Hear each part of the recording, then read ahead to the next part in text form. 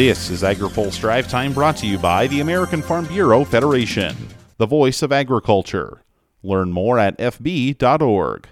Good Thursday afternoon. I'm Spencer Chase. The Biden administration has released new regulatory language impacting how producers are required to house and feed their H-2A workers. The new final rule is nearly 600 pages and will require new health and safety standards for H-2A worker housing, as well as timeliness and sanitation requirements for meals. There's also language in the rule on how wages are to be calculated. The Department of Agriculture said in the rule it lacks the legal authority to make H-2A workers eligible for year-round employment. So far, reaction to the rule has been limited, but Farm Worker Justice says it would have liked to see the Labor Department go further in its rule, saying structural reforms to the program are needed. Phil Brasher has more in his story on agripulse.com. If you want to offer your thoughts on the future of atrazine, you've got about 24 hours. That's how much longer the Environmental Protection Agency will be taking comments on new proposed restrictions on the use of the pesticide. In June, the agency suggested slashing the allowable use of atrazine to 3.5 parts per billion, well below the previously proposed 15 parts per billion. There's also prohibitions on aerial applications and applying during the rain or other storm event. Lauren Lurkins with the Illinois Farm Bureau says it's important for the tool to have a good regulatory structure.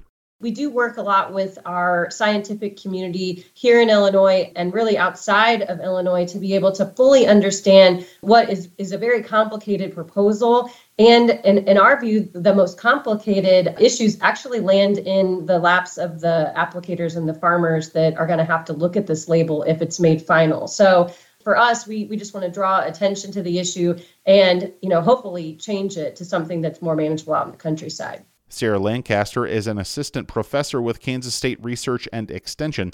She says the current atrazine levels are already set at necessary amounts. Higher rates of atrazine in our pre- and post-emergence products are still needed as we think about doing things like managing herbicide resistance in weeds like water hemp or Palmer amaranth, because we know that we need as many effective tools as possible. And atrazine is certainly one important tool for those. And coming with a reduced rate could, in fact, in some cases, exacerbate that herbicide resistance problem, because we know that if we're not applying the most effective rates, we're making that herbicide resistance worse. The EPA says it is taking the steps to restrict use based on concerns to protect aquatic plant health.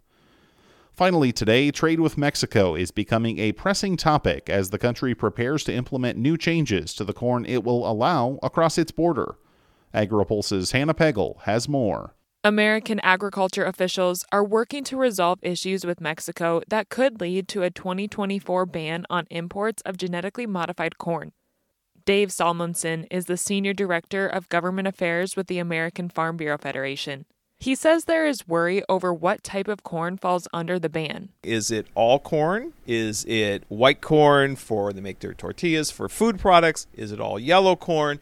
That's never, at least our satisfaction, been really explained. So we're concerned it could affect all corn. He says the ban could be broader than just corn shipments.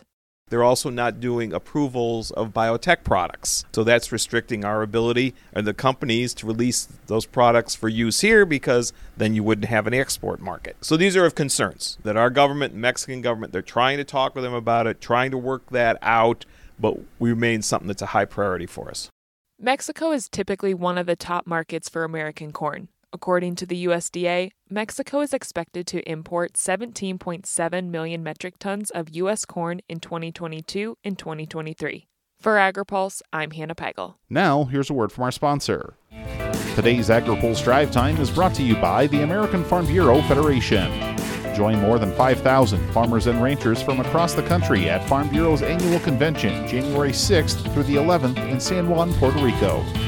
The convention and trade show are both open to everyone and provide you the opportunity to gain insights about the future of agriculture, sharpen your leadership skills, and expand your business proficiency. Register online at annualconvention.fb.org/register. That's all for today's Drive Time. For more agriculture, trade, environment, and regulatory news, visit agripulse.com. Reporting in Washington, I'm Spencer Chase.